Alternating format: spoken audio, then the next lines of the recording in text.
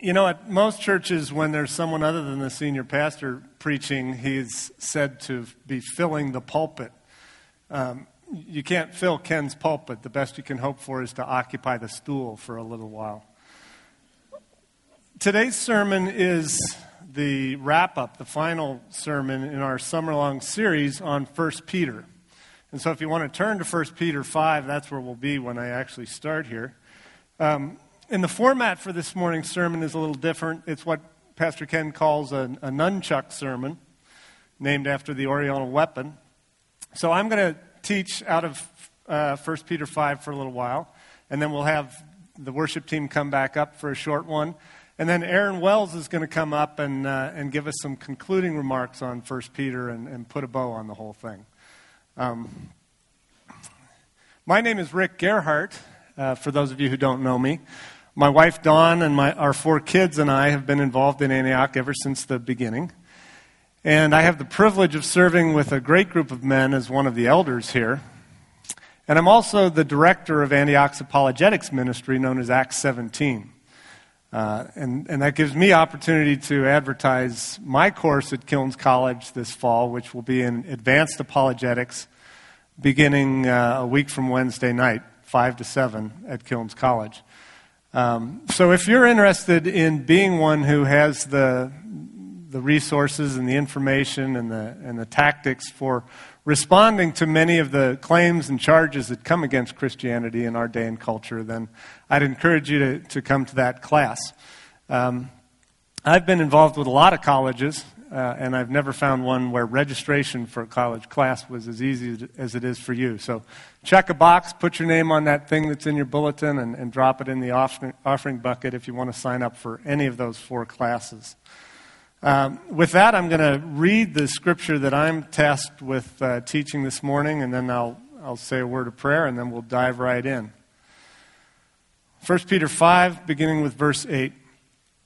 Be sober-minded, be watchful.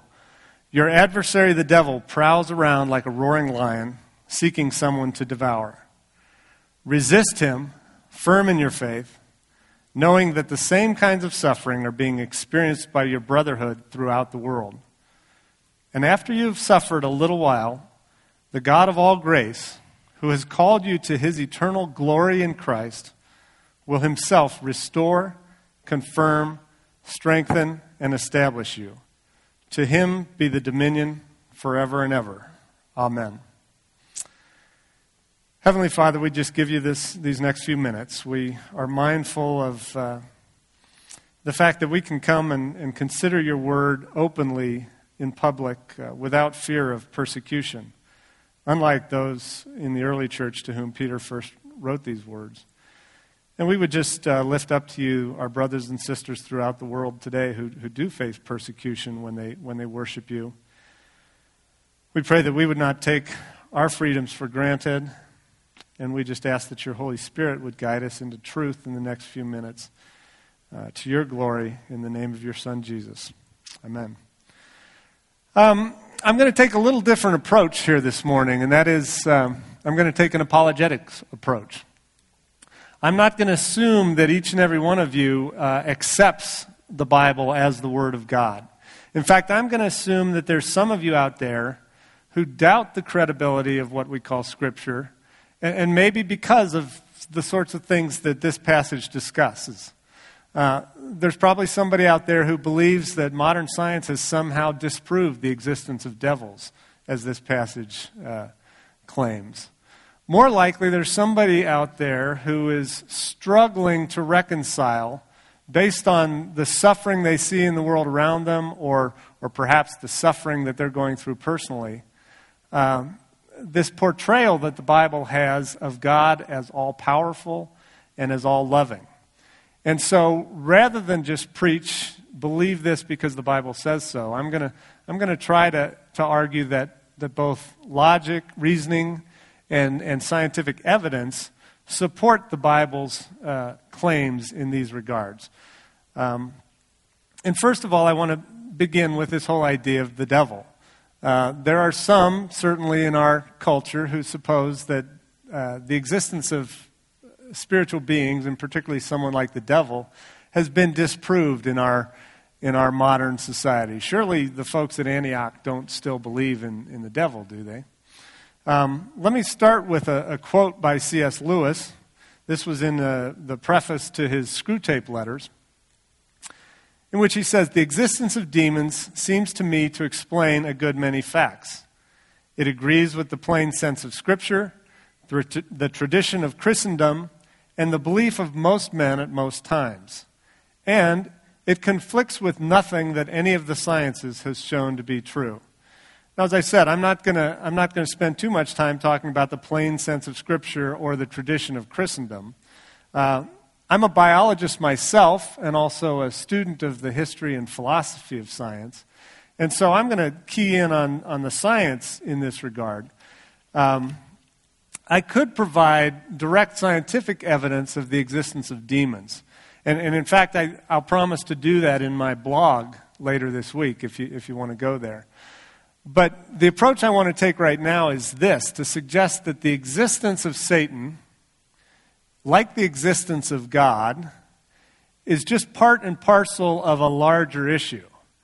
And that issue would be, which of these views is the more accurate understanding of the world in which we live? Is it materialism? And that would be the view that the universe consists of nothing but the material or the physical, that there is no non-physical or spiritual component to the universe? Or is some form of dualism more accurate? Is there a non-physical, maybe a spiritual component to the world in which we live? And as C.S. Lewis seemed to imply there, the latter view, that there is more than just the physical, has been the default view throughout human history. And the materialist view is a rather recent one. And it's really just some of the elites in modern science who adopt that view and some of their cohorts in the media. But I want to assure you that those who adopt a materialist view do not do so on the basis of any scientific evidence or even on the basis of good reasoning.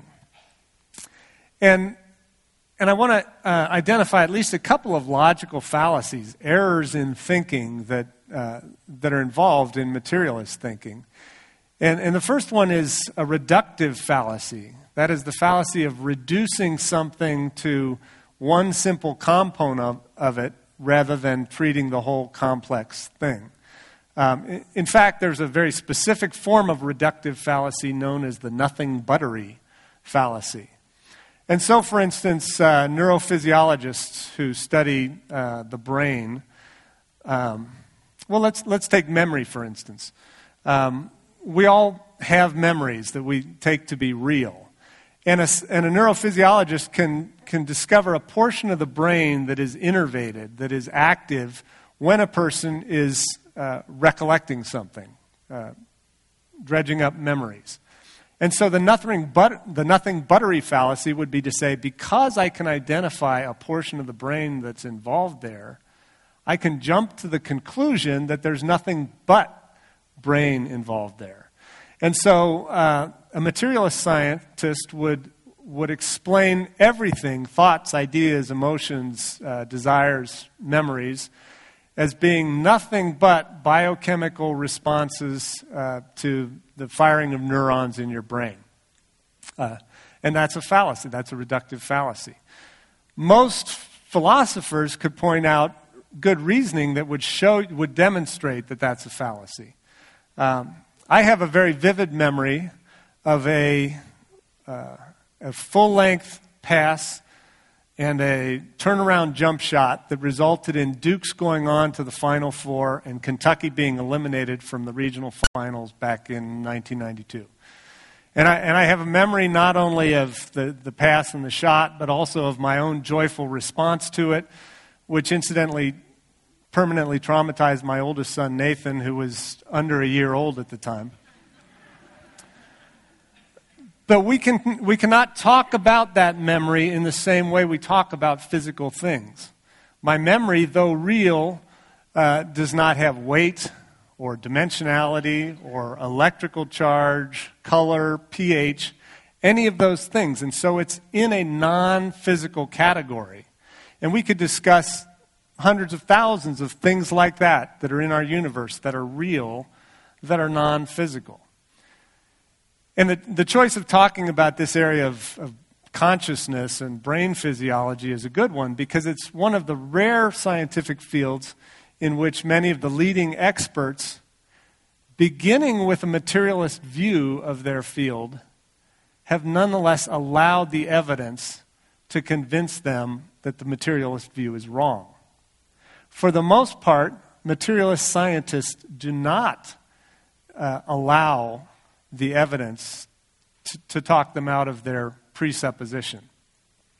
So when a materialist science begins by adopting that metaphysical view, that religious view, if you will, that there is nothing but the physical, and then eliminates from consideration any spiritual component to the explanation for what they're studying, and then turns around and claims that they've somehow supported their metaphysical view through their experiments, they're engaged in nothing but a self-deceptive exercise in circular reasoning.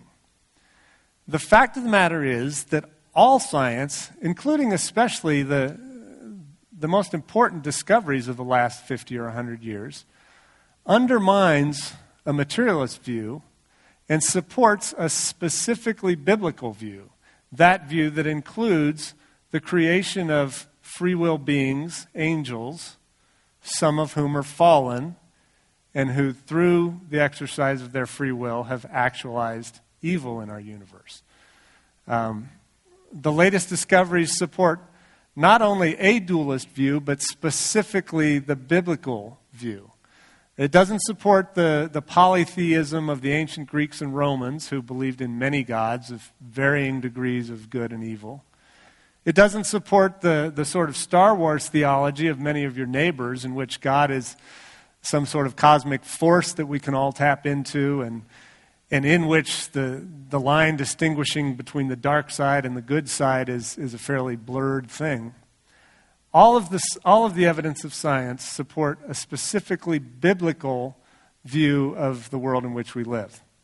And I'm talking especially about the discovery, what most scientists would call the greatest discovery of the last century, that the universe had a beginning. That was not one of the assumptions of Darwinism or its materialistic corollaries.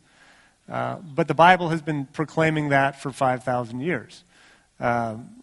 Astrophysicists have uncovered hundreds of characteristics of the universe, the galaxy, the solar system, that show fine design, very specific design that life of our kind might be possible. Again, supporting a biblical view. And I could go on listing fields like biochemistry and genomics and genetics and brain neurophysiology and that sort of thing, which support a specifically biblical view of the world in which we live, complete with the devil and other free will creatures like us. So having argued that the existence of demons is a reasonable thing, let me just point out two errors into which Christians tend to fall in regards to the devil. And the first one is to ignore or deny the existence of the devil, or to not consider him a player in our lives. And that's the error specifically addressed here by Peter. We are to be watchful, we are to be alert, because there's some interrelationship between the devil and our suffering, and we'll get to that relationship in a minute. But the converse, the opposite error into which Christians fall, would be to give the devil credit for much more than he's really responsible for. For one thing, the biblical portrayal is that the devil is not like God, present everywhere at once, omniscient, all-knowing, all-powerful. So unless we're doing a pretty powerful work for the kingdom of God, neither Satan himself nor the demons in league with him would need to turn their attention to us in a world of 7 billion people. But more importantly, when we give Satan credit for everything, there's folks who say, I heard that you locked your keys in the car before Bible study last Tuesday. That was a visitation of Satan in your life. He caused my computer to crash last month. It also takes away from ourselves blame and responsibility that is rightfully ours. Scripture says that there are at least three areas that keep us from living the abundant life to which we are called, summarized by the words, the world, the flesh, and the devil. So if we are so conformed to the world that we're in no way separated, set apart for God's kingdom, or if we're so entangled in fleshly habits and sinful practices that we just can't experience the joy of obedience to Christ, then neither Satan nor his demons need turn their attention upon us. Except for our future salvation, their goals for our lives are already a fait accompli. At home, when I use a French phrase, my other son Jasper chimes in, "Parlez-vous français?" He thinks he's cute. But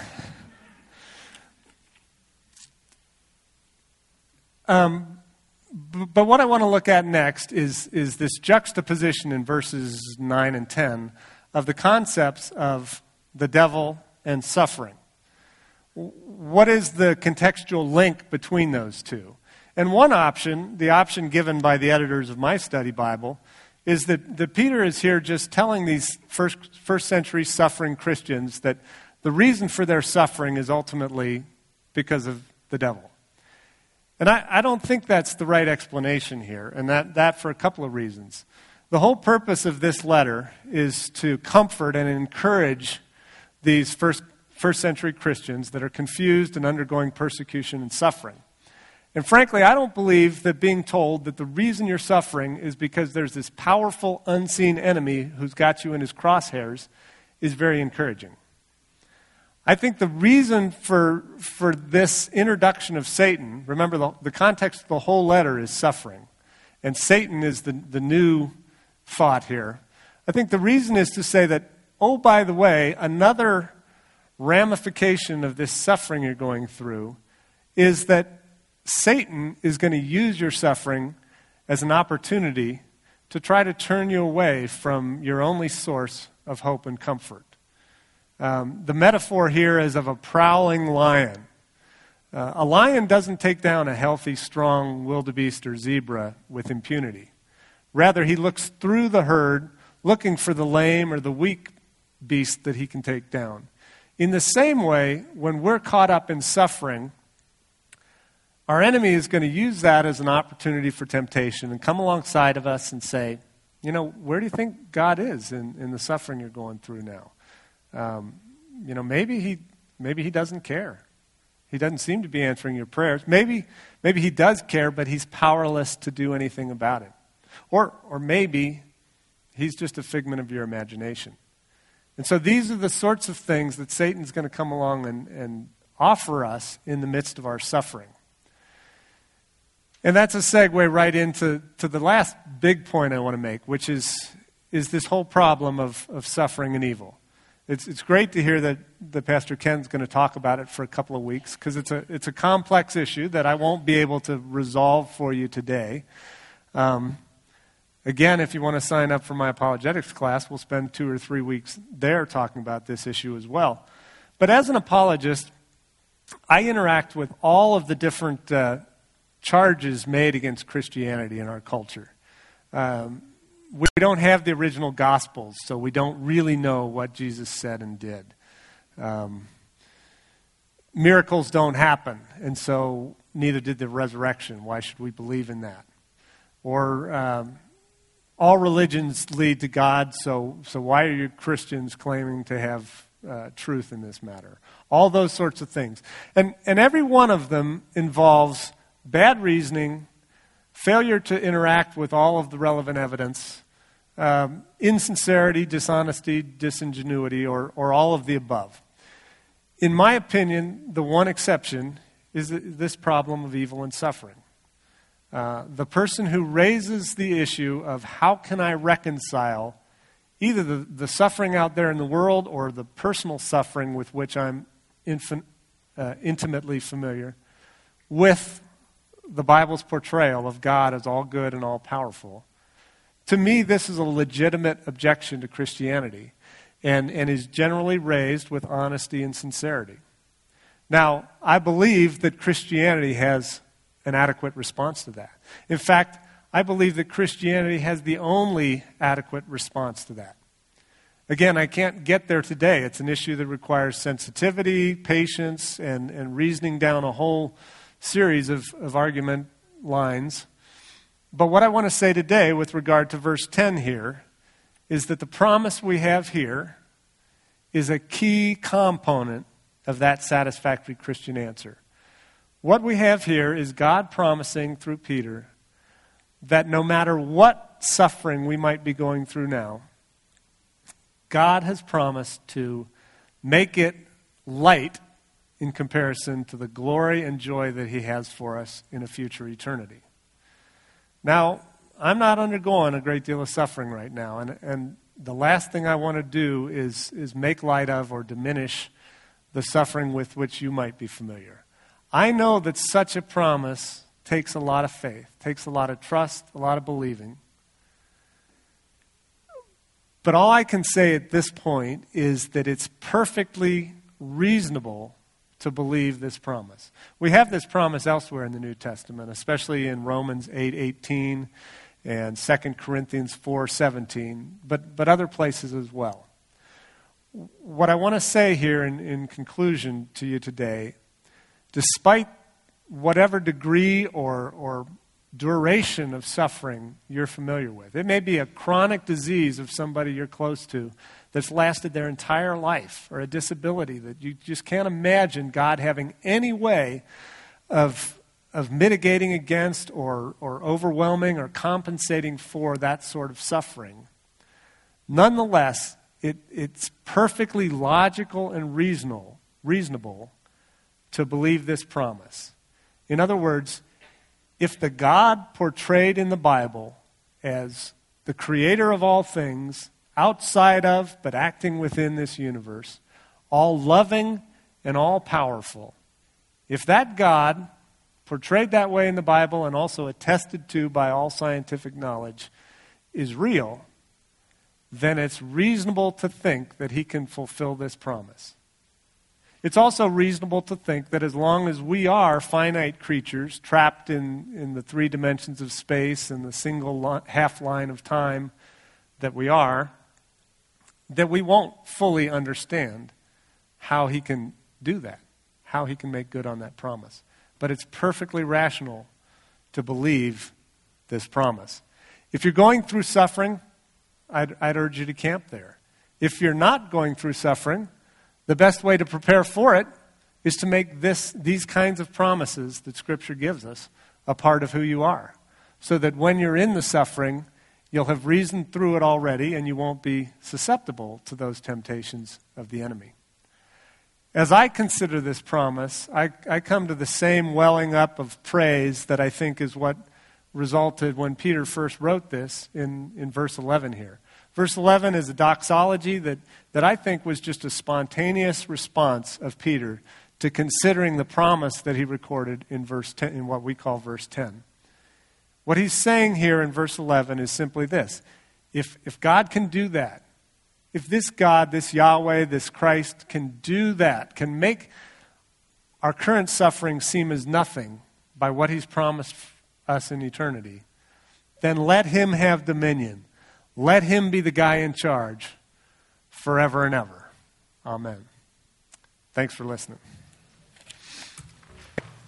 Well, I have the second half of the nunchuck, and I am really short on time. I'm supposed to be done now. So, technically speaking, I'm done. So I'll see you.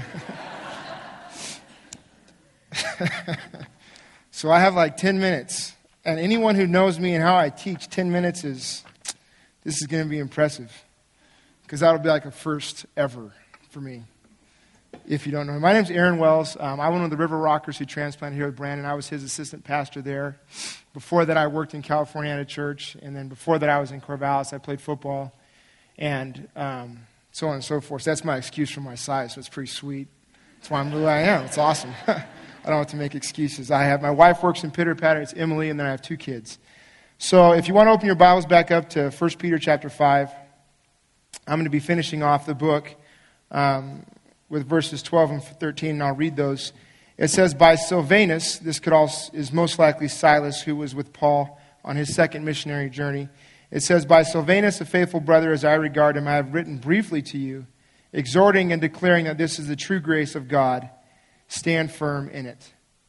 And, I'm just going to try and finish this quick, so I'll just go into it. It says here, or Peter speaking here, and if you remember, it's been a long time since we've talked about the whole book, so quickly remember that this book was written to Jewish Christians who had been dispersed, right? They had left Jerusalem, they had been moved out of the area of Palestine quickly, and they're now living throughout. And if you know anything about Jews, you know that technically, the temple was everything from them. It was their source of fellowship and friendship. It was church to them, like we have here, was the temple. But because they were Jews and they were Christian Jews, they could no longer go there. So they don't really have a home. They're very, they don't have a place of meeting. And so this was written to them specifically, and then to us as Christians along those same lines. And he says that, my encouragement to you is that this is not your home. That was in the first chapter. We'll go there in a second. But he says, hey, I want to encourage you guys by saying this is not your home. And everything I'm going to tell you from this point on needs to be viewed through those binoculars or goggles, whatever you use, telescope. You pick your thing. But he says, this is what I want to do is I want you to look through this lens. I want you to see. I have a pair of sunglasses that are like orange and Beavers, Oregon State, orange and black. I went there, that's right. I'm like a diehard now. But, it's like to those orange glasses. And when you put sunglasses on, you're like the world changes. It goes from whatever. And orange is like the happy color. So if you need sunlight, you put on orange sunglasses. It's like, oh, it's so nice. You take them off, and that's not really nice. But you put them on, you're all happy. So he says, I want to encourage you. I want you to look at your life through these sunglasses. And these sunglasses are going to be comprised of two things, suffering and grace. And how the grace of God is sufficient to meet your suffering. And the whole book is comprised of that, as we just heard from Rick a minute ago. Is that the grace of God is sufficient to meet that. And Ironside, a Bible commentator, says this. He says, Paul writes of our standing in grace before God, whereas Peter testifies to the power of grace, which enables us to stand in the hour of trial, neither giving place to the devil nor disheartened by suffering and persecution. So Ironside pointed out something different. We talk about grace and, Jesus Christ died for us. That's his grace and whatnot. And how that covers our sins and how that saves us from sin. But on the other side of that, we see that this grace is also gives us like a power, a sufficiency, if you want to use that word, to maintain as Christians. And if you're not Christian in the audience, you may not understand that. But to those of you who are saved, who do have a relationship with Jesus Christ, Peter's very specific here to these Jewish Christians. And he's very specific to us. He says, guys, I want to remind you of something. And it's funny, it's talking about suffering. Like, I don't know that I've ever really suffered. I've had hard times in life. I've had 2 premature children. Both my girls were born. One was 29 weeks and one was 30 weeks. The first one was in the hospital for 2.5 months. The second was in the hospital for 2.5 months. And the second one almost died. So, but the funny thing to me is, I was like, oh, it stinks. I didn't get to have, the new baby cut the cord experience. Like, someone was standing there, I'm like, dude, what is that like? Cut the cord, what's that all about? It's kind of sounds cool. I never did that. Anyhow, to me, that wasn't suffering. To me, that was like a tough time. I've been without cash and done that whole deal, But so I don't know. It's hard for me when they say suffering in America. To me, it's like, well, how do we experience that? So you pick whatever you want to call suffering, and you've pictured that. And Peter says, the grace of Jesus Christ is enough to meet that need. Okay? And not like maybe like you're thinking, but the grace of Jesus Christ is enough to meet that. So quickly I want to read, because I think he's kind of bringing them back to the very beginning of the chapter, where he says in verse 3 of chapter 1, Blessed be the God and Father of our Lord Jesus Christ. According to his great mercy, he has caused us to be born again. So think now, Christians, you have been born again. Okay? Everyone here is older than 12, I think. So you've all been born. And you can not think of your birth, so that's great. Because that'd be kind of odd if you thought, out of the womb. You could remember that. You'd be really strange. And I don't know why I just said that, but it came to mind. So, you have been born again. So, erase everything that happened before you were saved, before you accepted Jesus Christ. Because from that point forward, you have been given a brand new birth. You are not you anymore. You are like, if you were given a name, it would be like Aaron Wells, Jesus Christ. Because I am now the son of a new father. He has given birth to me in a special way, so I am no longer me. I am new. So think about that for a second. He says, you have been born again to a living hope, not to anything, but to a living hope through the resurrection of Jesus Christ from the dead. To an inheritance that is imperishable, undefiled, unfading, kept in heaven for you. So this inheritance that you have waiting for you, the whole reason you have been born is not for here. So, all your nice, I'm wearing Lucky Brand pants today. That's a first for me because they cost like big money. But if you go to Costco, they don't cost big money. So, Costco shopper. Anyhow, it's like, so you have everything here. You have the nice clothes. You have a nice car. You have a house to live in or an apartment or a shack. I don't know where you live, so it's possible you could live in a shack. But you have all these things here, but he says you were not born again for those things. You were born specifically, only for one thing. You were born for one thing, and that's for your inheritance. Jesus Christ didn't save you so you could have the nicest things. He didn't save you so you could live here and have these different things. He saved you because he wanted to give you something. He wanted to give you a gift, and that gift was an inheritance that is unperishable. It's not going away. It's undefiled. It's completely clean, and it's unfading. It's being kept for you right now from the moment you were saved till now. It's still there. It's this place in heaven. And not only is it being kept, but look who's keeping it for you, who by God's power are being guarded through faith for a salvation ready to be revealed in the last time.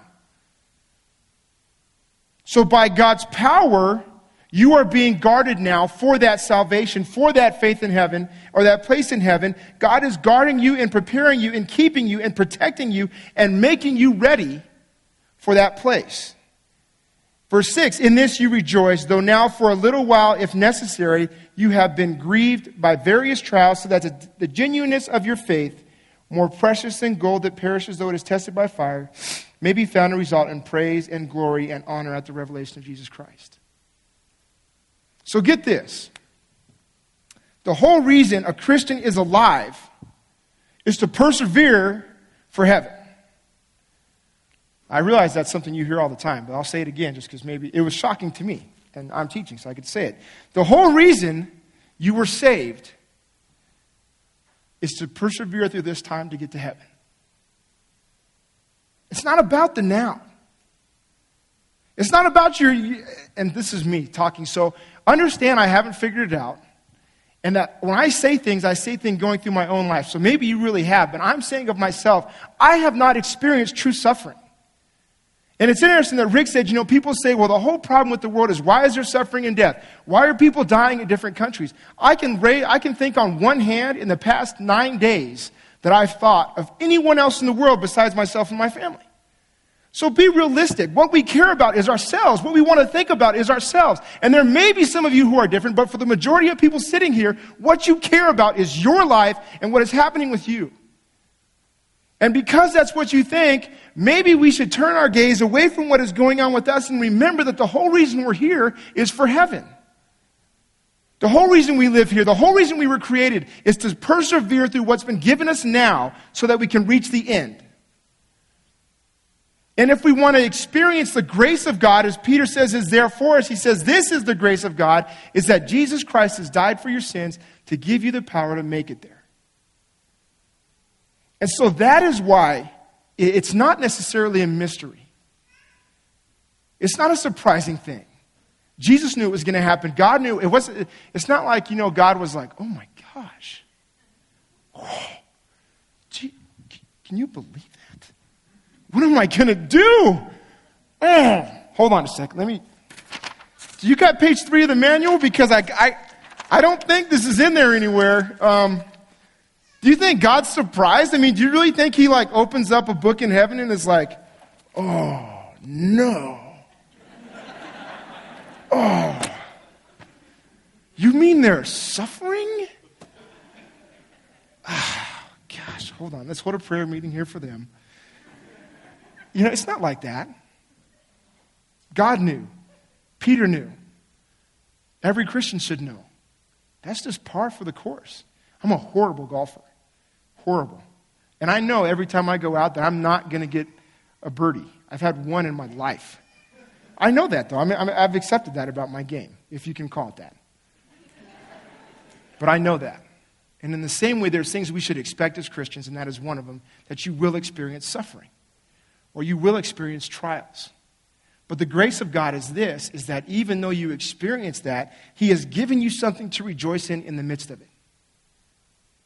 So He's not necessarily saying that, you should always be happy and you should always love what you're doing, and, if your whole family's dead, it's okay. He's not necessarily saying that. He said that's going to happen, but you will always be able to rejoice in something. And that is, this is but a short time. Your 50, 60, 70, 80, 90, 100 years here on earth is like a grain of sugar in the bag. I made a cake for my sister this week, and you get this huge bag of sugar. It's like a grain will be your life compared to what is waiting for you in heaven. And as he finishes the book, he says, this is the true grace of God, and I want you to stand firm in it. Christians, hear me today. Peter closes this book by reminding them that they're to stand firm in the grace of God. That they're to be able to handle. You are not to fail. That's not supposed to be the Christian. Christians should be above that because we have a grace to look forward to. You are not supposed to go that route. Get that point. Peter's talking to these guys saying, what you are experiencing is real. I understand it hurts. I understand it's disappointing. I understand you have bad days, but don't fail. Don't quit. Stand firm in it. And then he continues, she who is in Babylon, who is likewise chosen, sends you greetings, and so does Mark, my son. Greet one another with the kiss of love. Peace to all of you who are in Christ. And it's cool, you never have to stand alone. Look how Peter finishes the book. Peace to all who are in Christ. You have a special relationship now that you're in Christ. You're no longer by yourself. You are part of a brotherhood. And church, that is what we should be about.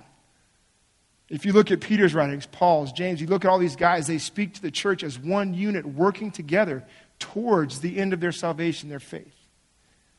So you always have someone to walk with. Now, I'm a minute over my time that I was supposed to finish at, so I'm done. But I want to leave you with one verse. It says in verse 13, therefore, preparing your minds for action and being sober-minded, set your hope fully on the grace that will be brought to you at the revelation of Jesus Christ. Prepare yourselves. If you're not in a time of suffering now, don't live in such a way where it's like, I'll take care of it when it happens. Paul says, be prepared. When we go to work, when you get up for I don't know about you, but my kids, I have to be prepared for the day with them because they are like, go, go, go. But be prepared. Don't live lightly. That's what it takes to get past this whole thing of suffering. Is to be prepared for when it comes by living in such a way where you expect heaven to come. Where it's on your thoughts. Where those bad days you think, it's a really crappy day today, but, I could go to heaven, so who cares? Really, that's a great thought. So we're going to close with some worship.